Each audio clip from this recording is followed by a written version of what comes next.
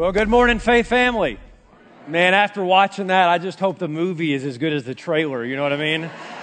If you got a Bible, go to Acts chapter 1. Acts chapter 1. We are starting a brand new series this morning. We're going to be going this fall through the book of Acts. Right now, Lord willing, I think we'll go through Acts chapter 15. That's kind of the plan to do that. But I want to take a moment this morning while you're turning to Acts 1. And I've got a little bit of a longer introduction that I want to give, which actually sets up the reason for the book of Acts. Many of you know that this time of year, we start launching a lot of new ministries and programs get started back up and kind of the fall launch of things around here. And it's important for me to give you just kind of a brief state of the church update on where we are. And that's actually going to explain why we're going to spend the fall in the book of Acts. Let me just say, I bring you wonderful news of what God is doing in our faith family. I hope you don't get sick of me saying that, but I absolutely am ecstatic, excited,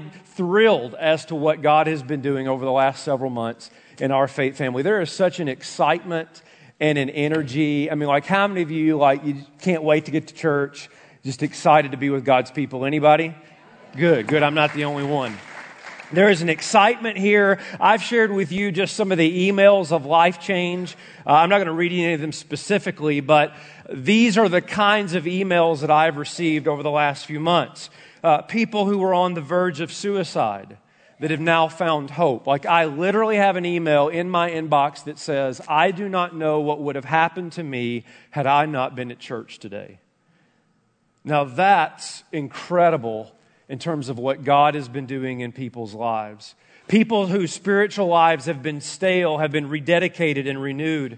The unchurched that have become involved and engaged in church again. Individuals and families who are going through tremendous suffering have found encouragement in the gospel. There's been a hunger for God's word and a hunger for Jesus. I've got emails about runaways, people who have run away from God and yet have returned home and experienced the outrageous grace of their Heavenly Father. I've got emails of people who were lost but are now found. Every one of those categories and more represent emails I have that represent actual people whose lives have been changed by the power of the gospel. Isn't that awesome to think of what God is doing in people's lives?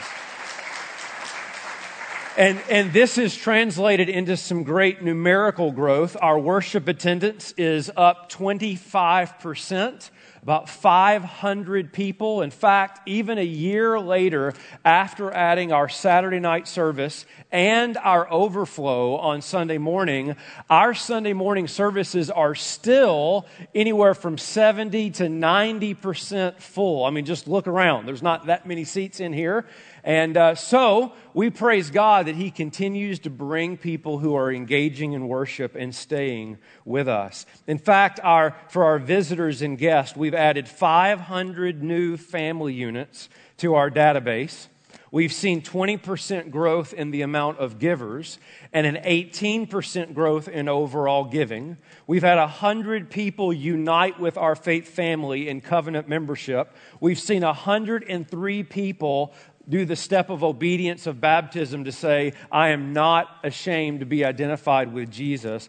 And we see this throughout our ministries, men's and women's and children and students.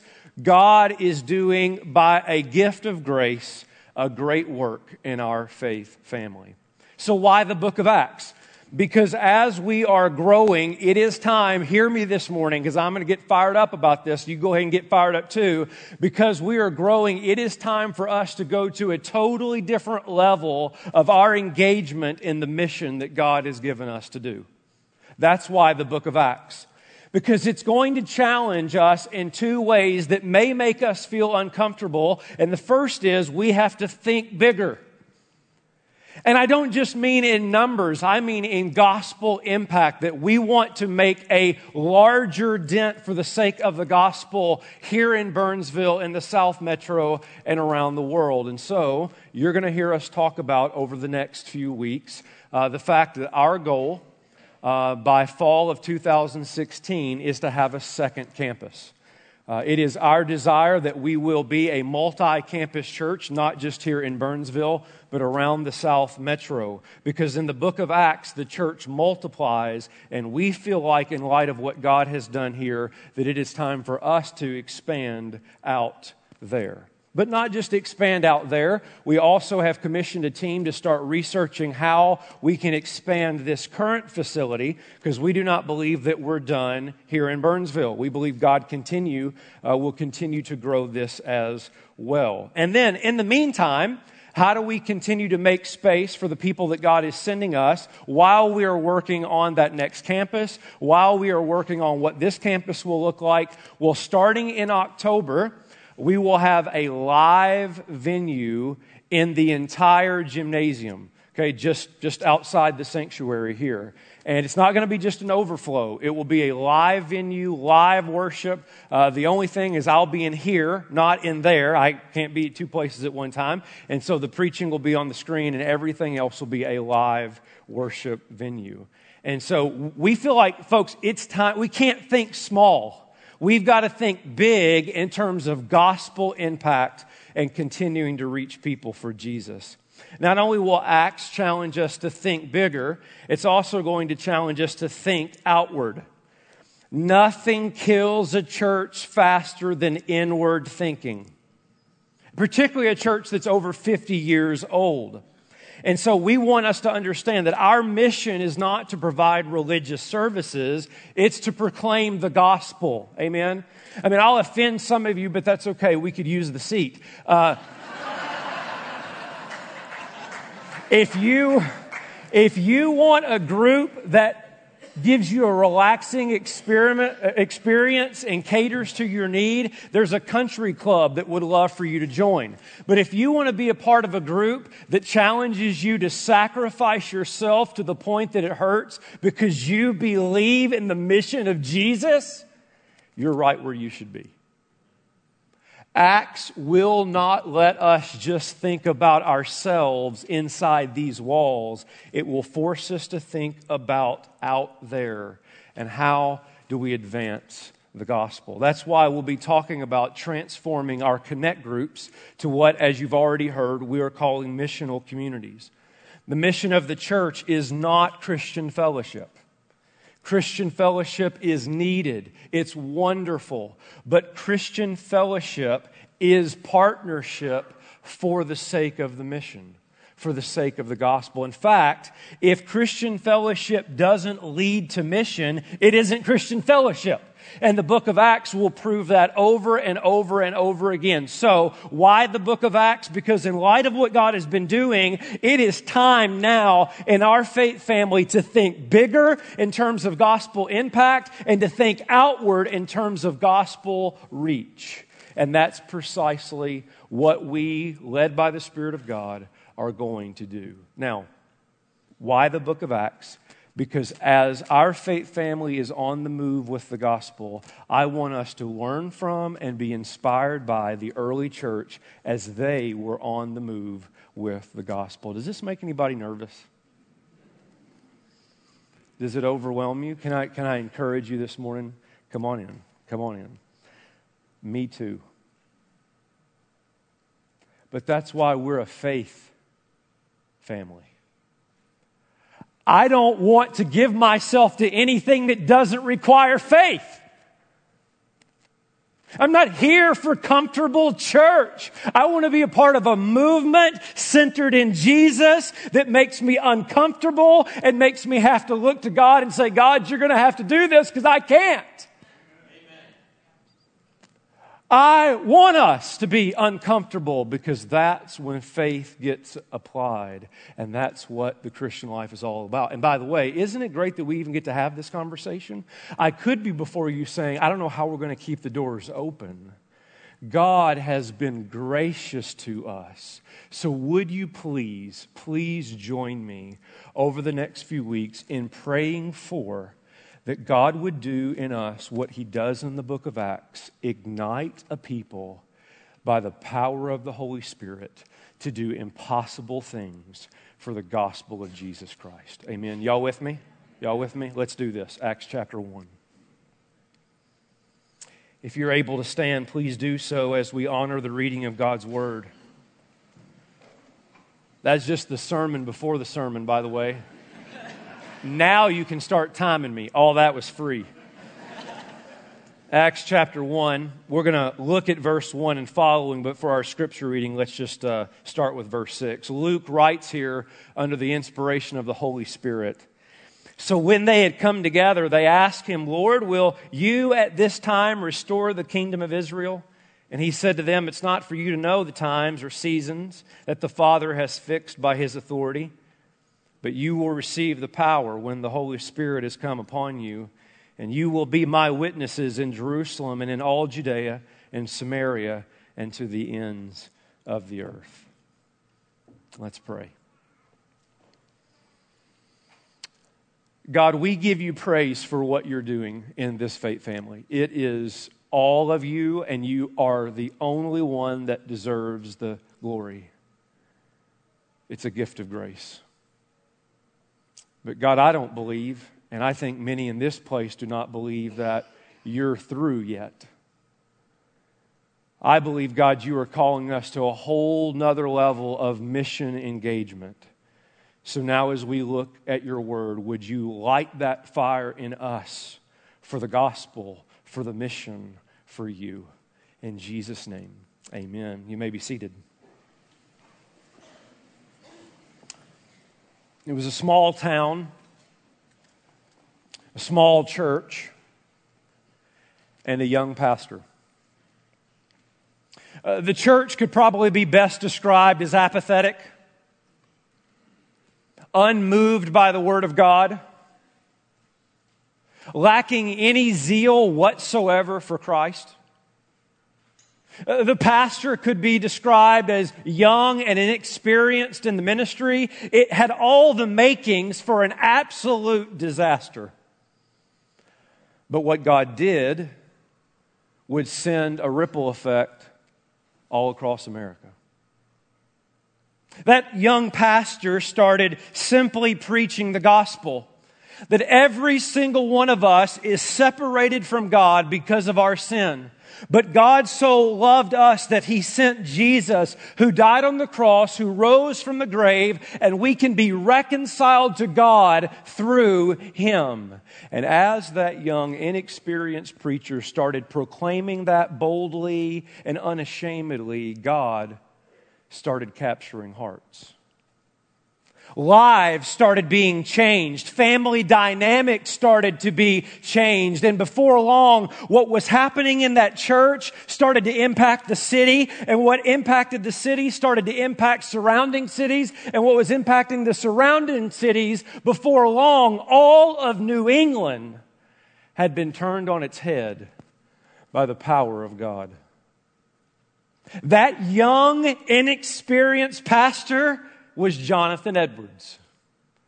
That once apathetic small congregation was the Congregational Church of Northampton.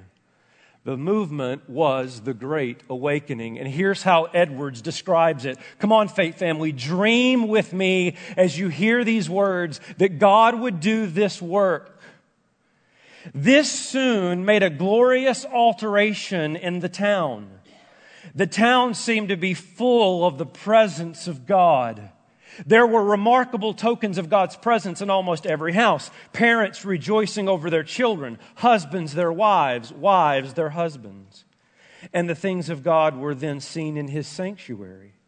God's day was a delight. Our public assemblies were beautiful. The congregation was alive in God's service. Everyone earnestly intent on public worship. Every hearer eager to drink in the words of the minister as they came from his mouth. The assembly was from time to time in tears while the word was preached, some weeping out of sorrow and distress, others out of joy and love, others with pity and concern for the souls of their neighbors. If I know anything at all, I know this. God has a way of taking little things and doing mighty things. An apathetic church, an inexperienced pastor, A small army of Gideon that defeats a mighty army of the Midianites. A couple of fish and a few loaves of bread, and it feeds over 5,000. A church that described in Scripture as not of noble birth, and yet impacts a pagan city called Corinth. I'm telling you, Faith family, God is a God who can take little things and do mighty things in His power. And it's what we see in Acts 1. You see, if you know anything about the book of Acts, you know that the world is about to be turned upside down. Do you know how I know you know that? You're sitting right here, right now in Minnesota, experiencing it. Acts is our story, the story of the church. It turns the world upside down. And so the question would be, how does such a mighty work of God get launched? I know. Politicians pass legislation. Wall Street investors pony up some money. Harvard business professors put together a good business model. That's not what you find in Acts 1. What you find in Acts 1 is a group of ex-fishermen. And some social outcast, a small group of people, and yet God is about to do a mighty thing. Why? Because they've got 4 things that produces a work of God and a gospel movement. Here's the first, and it's an absolute confidence in the resurrection of Jesus. Verse 1, in the first book, O Theophilus, I have dealt with all that Jesus began to do and teach. Now, time out. What's the first book? I told you Luke is the author of the book of Acts. He's also the author of the Gospel of Luke. Luke, Acts is a 2-volume work. And Acts picks up where Luke leaves off. It's like, how many of you like DVR shows, CSI or Law and Order or whatever, Sanford and Son or whatever, And sometimes the episode starts with the final scene of the previous episode. That is to remind you where you left off. That's exactly what Acts 1 is doing. So how did Luke 24 end? With Jesus appearing to His disciples. How does Acts 1 begin? Jesus appearing to His disciples. Verse 3, He presented Himself alive to them after His suffering by many proofs, appearing to them during 40 days and speaking about the kingdom of God. Jesus appears to His disciples. That's how Luke ends. That's how Acts starts. Why? Do you remember how the disciples responded when Jesus was laid in the grave? They were devastated. In fact, they thought the whole thing was completely over. Thomas, do you remember Thomas? Thomas says, I won't believe unless I have physical evidence. If I can't put my hands in the nail prints, I will not believe. Thomas thought, like the other disciples, that maybe Jesus is right. Maybe it really is finished. But what happens? Jesus appears to His disciples, and His disciples are changed forever. Cowards become bold. Men who did not want to die are now willing to die for their faith. Why? Because they encountered a risen Savior. Let me ask you something. Why are so many Christians living dead when Jesus is alive? Come on, where's the boldness? Where's the faith? Our Savior's not dead. He's alive. So what are you afraid of? They were little, they were small, but do you know who they had on their side? A man who walked out of the grave. It's why Paul says in Romans 1, I'm not ashamed of the gospel because it's the power of God. How did he know that? Go back a few verses. Concerning his Son, who was a descendant from David according to the flesh, declared to be the Son of God in the power according to the Spirit of holiness, by his resurrection from the dead. I'm not ashamed of the gospel of Jesus Christ because it's the power of God. Do you know why it's powerful? Because it's all about one who walked out of the grave. 1 Corinthians chapter 15, Paul says, if Christ is not... I'm sorry, I'm getting a little bit excited. Am I yelling? It sounds like I'm yelling. I'm excited. If Christ has not been raised, your faith's in vain. But, newsflash, good newsflash, Christ has been raised from the dead. Therefore, brothers, be steadfast, immovable, always abounding in the work of the Lord, knowing that in the Lord your labor is not in vain. Let me give you one more because I love to beat a dead horse. Romans chapter 8. If God is for us, who can be against us? Do you know that verse? What comes right after it? Who is to condemn? Jesus Christ is the one who died, more than that, who is raised and is at the right hand of God, who is interceding for us. At some point, Easter has got to stop being a holiday you celebrate and a life you live. 20 people are fired up about that. What takes this little thing and makes it a mighty thing? It is, come on, track with me. It's a group of people, a group of disciples who have very little skill, and yet what they believe in because they see is that Jesus is risen. And that gives them a boldness to live for Him. How can your faith be dead when Jesus is alive? And so do you want God to take this little thing we call Berean Baptist Church? It's little in comparison to redemptive history. It's little in light of the metro. It's little in light of the nations. But God can take it and do a mighty thing if we start living like we actually believe that Jesus is alive. Number two, they not only had a confidence in the resurrection, they had a clarity, a total understanding of what Jesus called them to do, the mission. Look at verse 6. When they come together, they ask him, Lord, will you at this time restore the kingdom of Israel? And he said to them, it's not for you to know the times or the seasons, for the Father is fixed by his own authority. So here's what happens. Okay, so the disciples see Jesus and he's alive, and so kind of the light bulb goes off. They know the Old Testament, and they know that there's going to be a literal earthly reign of Jesus, that the kingdom is going to come and it's going to cover the earth. And so they assume that's now.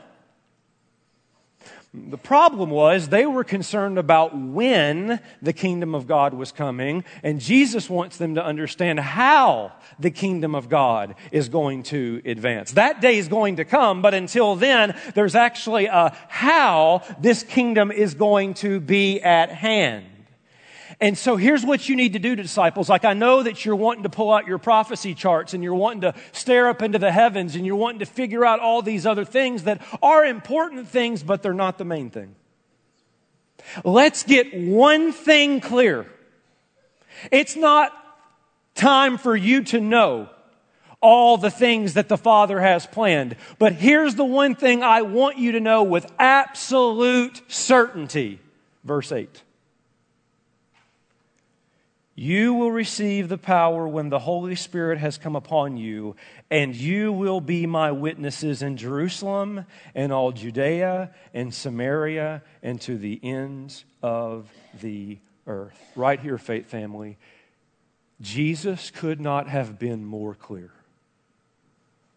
What I want from you, what I'm calling you to do, what you will do, if the Spirit is on you, is be my witnesses. In fact, if you look in Luke chapter 24, it's precisely what Jesus says when he appears to his disciples. Listen to verse 47. That repentance and forgiveness of sins should be proclaimed in his name to all nations, beginning from Jerusalem. You are witnesses of these things. Right here. What has Jesus called us to do? Have Bible studies. I love Bible study. Have fellowship groups. We need that. Come to a worship service. I'm so glad you're here. Come back. But this is not the end. These things are simply means to equip you to go be a witness for what you've seen and heard. Jesus didn't stutter. He was absolutely clear to this small little group of disciples. Here's where I want your focus to be. Be my witnesses. Now, we can get uncomfortable with that word witness. For some of us, images come up in our mind of like door-to-door evangelism, like, all right, that means I got to go knock on doors this afternoon or stand in the street corner. You overcomplicate the word witness, martus in the Greek. It simply means this: one who reports what he has seen or heard. A witness doesn't need to be a theologian. A witness doesn't need to have all the answers to all the questions. In fact, go home and read John 9. I love what happens in John 9. Do you remember the story when Jesus sees a man who's been blind from birth? You remember he takes dirt and mud and like spit and, mixes it together and puts it on the guy's eyes, and he goes down to the pool and he's able to see. Do you remember what happens after that? Like everybody wants to know all the answers. Like, well, who did that and how did it happen and what was it like? And they start just pegging him with questions, and he's like, I don't know. I don't know all the details. I don't even know where Jesus went. He was gone somewhere. And they call in the religious police, the Pharisees, and they pull out their checklist and, we got to have an explanation for this, and what about this, and was it done on the Sabbath, and da-da-da, and blah, blah, blah, blah, blah, and back and forth. They even call the guy's parents in. And when all is said and done, I love it. Here's what is said. You know what? We don't have all the answers, but here's what we know. He once was blind, but now he sees. An encounter with Jesus is all that qualifies you to be a witness for Jesus. So I guess the big question is, have you encountered him? Because I don't know how you could encounter him and not be a witness for him. The essential purpose of the people of God is the mission of God. And I don't want anything in this faith family to get us sidetracked from that. Because if we want God to take a little thing and do a mighty thing, we must absolutely believe to the point that it impacts how we live, the resurrection of Jesus. And we must be absolutely clear, not on, well, what about this and what about that, and is it going to happen now? No, just do this. Be my witness to the ends of the earth.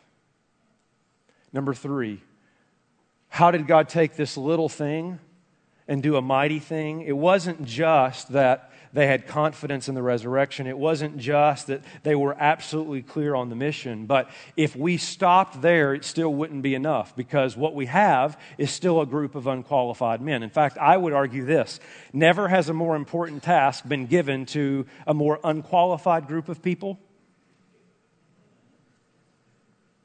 Both then and now. So there's a sense in which the reader ought to start asking, do they have the resources to do this? And the answer is no. How's that for encouragement? You actually can't do what I just told you to do. Feel helpless? Good. Now you're ready for something. Verse 8. But you will receive power when the Holy Spirit has come upon you. Now, there ain't nothing make a Baptist more nervous than talking about the Holy Spirit, all right? People, people going to be hanging from the rafters and jumping over the seats, and pastor done gone Holy Spirit. Can we just be really clear? Because, by the way, we're going to be in the book of Acts for a while, talking a lot about the Holy Spirit. Can we just be really clear on who the Holy Spirit is? You might jot these things down. This is a quick, 30-second run-through of the Holy Spirit. Number one is He's a person.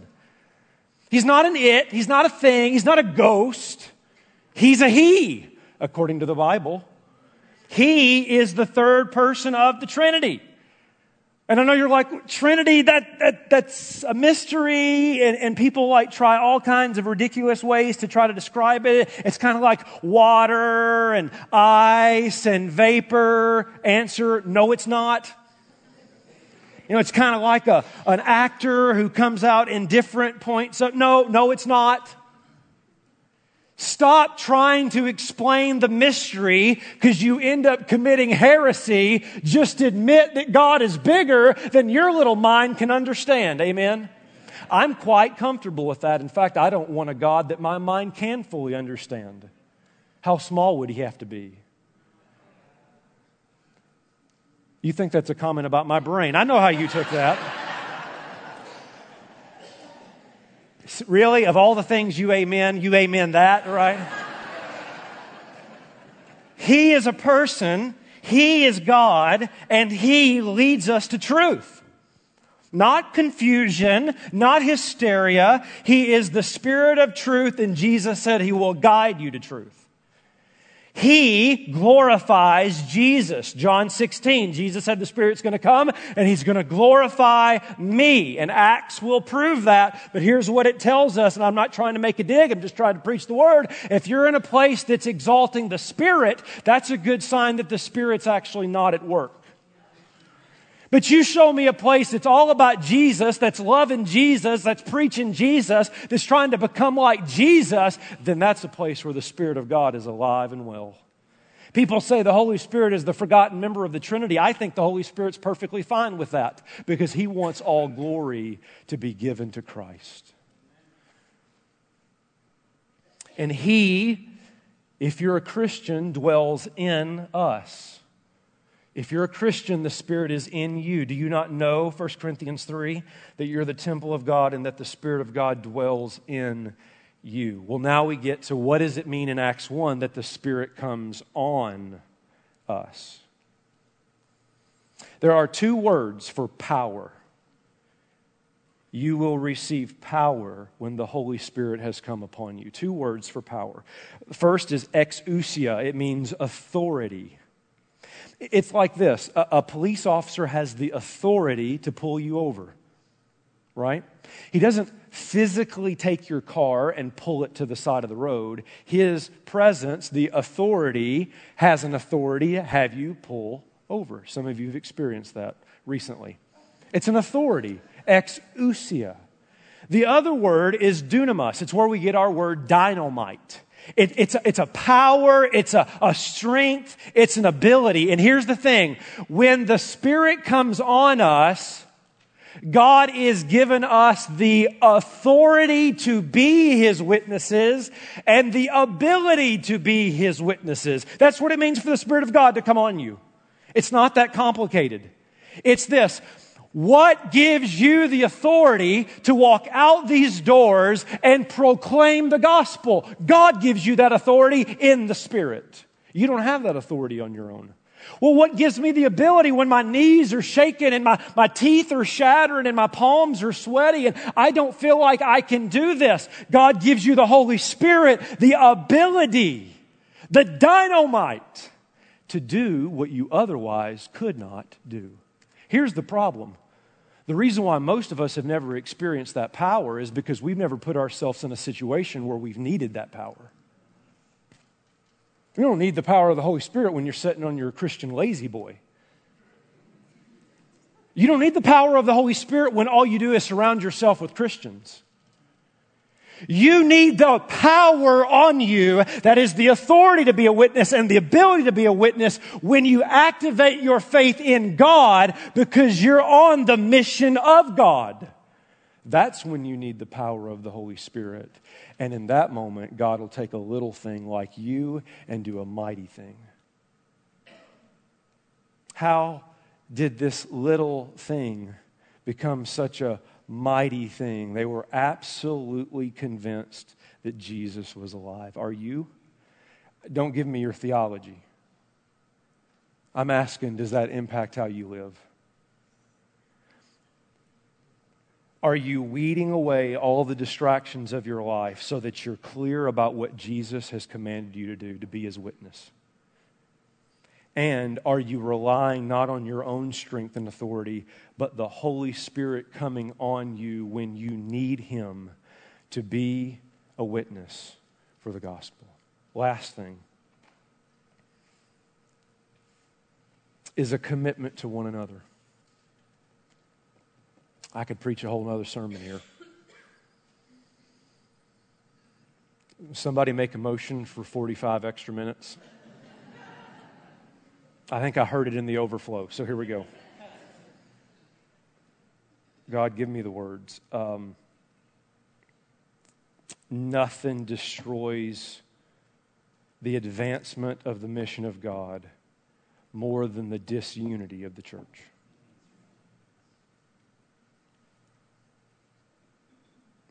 It is interesting in verse 4 that Jesus says, here's what I want you to do. I want you to go to Jerusalem and I want you to wait. I think if I'd have been there, knowing my personality type, I'd have been, say what? Wait? Let's do this now. Let's go. And Jesus says, but you're not ready. You're not ready. Because something needs to happen over the next 10 days before the Spirit comes. Verse 14. All these, that is those listed in verse 13, with one accord. What'd they do? They came together. All eyes right here, Faith Family. God will not take this little thing and do a mighty thing if we're only about our thing. That'll preach, won't it? The mission of Jesus must be our mission over anything else. It's why in the book of Proverbs, one of the things that God hates, which ought to get our attention, is someone who sows discord among the brothers. What was the one thing Jesus prayed for before He went to the cross? The unity of His followers. Why? Nothing will hinder the mission of Christ more than the disunity of the church. These people came together with one accord, and then notice what they did. Verse 14 again.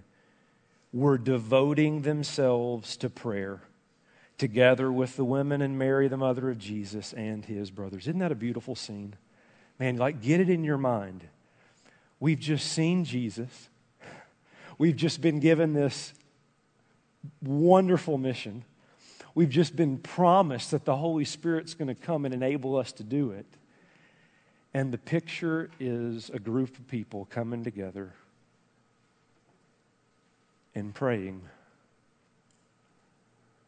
that God would do this. A broken, desperate people, broken before God, committed to one another. Because this wasn't just a personal mission, it was the mission of the bride of Christ, and therefore they must come together. And they believed, I believe, that little prayers could accomplish big things. I end with this. It was a small church. Dying, in fact, considering whether or not they would have to close their doors. But it wasn't in a small town, it was actually in a large city, New York City. The man wasn't a pastor, he was actually an untrained layperson, a man by the name of Jeremiah Lanphier. He walked the streets of New York and he noticed every day some 30,000 businessmen that would work there in the financial district of New York, and they had absolutely no relationship with God whatsoever. And he felt broken over his city, broken over his church. And so he decided to have a prayer meeting. Wednesday, 12 o'clock to 1, we're going to pray in our little church. He invited everybody. He walked the streets. He announced the prayer meeting. And when Wednesday came at 12 o'clock on the nose, he looked out over the congregation and no one was there. He waited. 5 minutes passed, 10 minutes passed, 15 minutes passed. Finally, at 12:30, one person out of New York City showed up to pray. They started praying. By 1 o'clock, 6 people had arrived. They decided we'll do this again next week on Wednesday. But next week, 14 people showed up. They said, let's do it again. The next week, 23 people showed up. They said, let's do it again. The next week, 40 people showed up. And 6 months later, 10,000 businessmen were meeting together not just on Wednesday, but every day to pray in over 20 different locations. It is said that one man came with the intent on killing a woman and then committing suicide. And when he heard all the prayers being lifted up, he said, what must I do to be saved? And he was.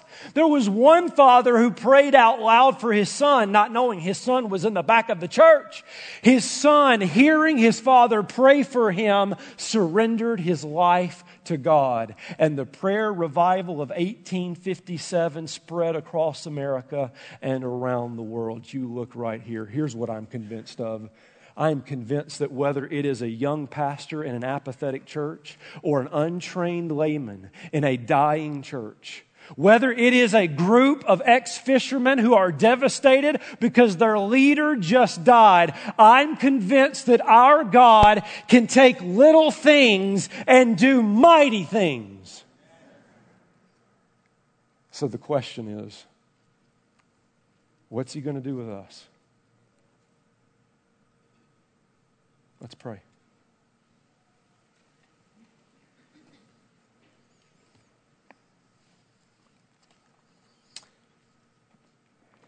God, would you do for us what you did for the disciples in Acts 1, and that is to strip away everything that we're focused on so that we can focus on the thing that matters most. Here's what we believe. Jesus is alive. You have given us a mission. You have promised us the power of the Spirit. May we come together right now in desperation for you to do that in us. And I ask it in Jesus' name. And God's people, you with me? Said, amen. Amen.